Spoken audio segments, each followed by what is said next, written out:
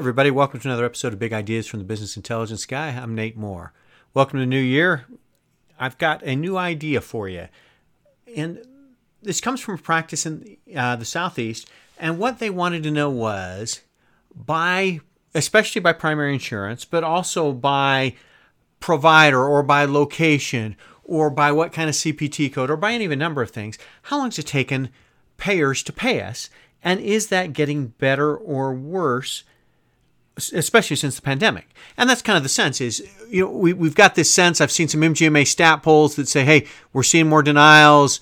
The payers are struggling to get staff just like we're struggling to get staff, some of those kind of things. Hey, how bad is it and is it getting worse? I think those are the two questions, right? How bad is it and is it getting worse? So this group uses Greenway's energy product. And so we get the data from Practice Analytics and we grab the information. What we're trying to understand, starting by primary insurance is, on average, how long does it take between the date that the claim is filed, sent to the clearinghouse, right? I'm not worried about data service because there may be lag times between, trying to get H&M stuff from providers, trying to get coding stuff from the hospital, or trying to get claims code in the first place or whatever. What I'm interested in is, hey, from the claim post date or the date it goes to the clearinghouse, however you want to, maybe you've got a claim submission date, whatever date it is your practice management system's offering you. What I want to know is, from that date, when's the first time I got paid?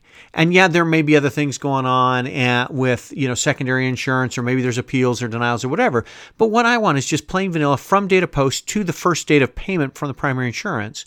What happened? And then if that primary insurance, maybe it applies to the deductible or whatever, and I've got to find the first either payment or adjustment. And I've seen groups think about it that way. But that's what I want to know. I want to look at that interval, and I want to know, by payer, is it getting worse? And in the attached graphic, you can see some of the providers are getting worse.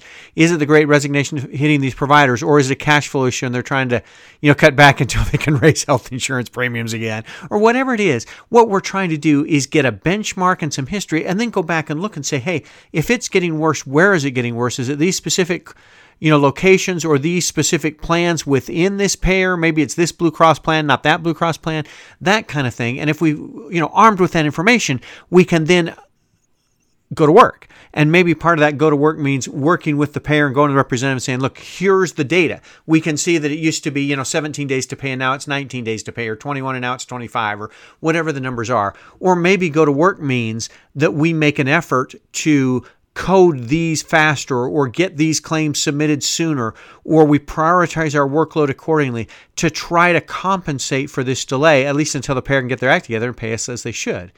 But the whole point is to try to grab the information of days to pay, understand it, and slice it by every which metric you can find, particularly around those payers, and then act accordingly. And the whole idea is trying to speed up cash flow, right? In today's environment, with inflation still out there, anything we can do to speed up cash flow is well worth our time. And I think trying to get a days to pay metric out of your system is well worth the effort to understand and benchmark where you are. I hope these big ideas are helpful for you. Thanks for joining me today.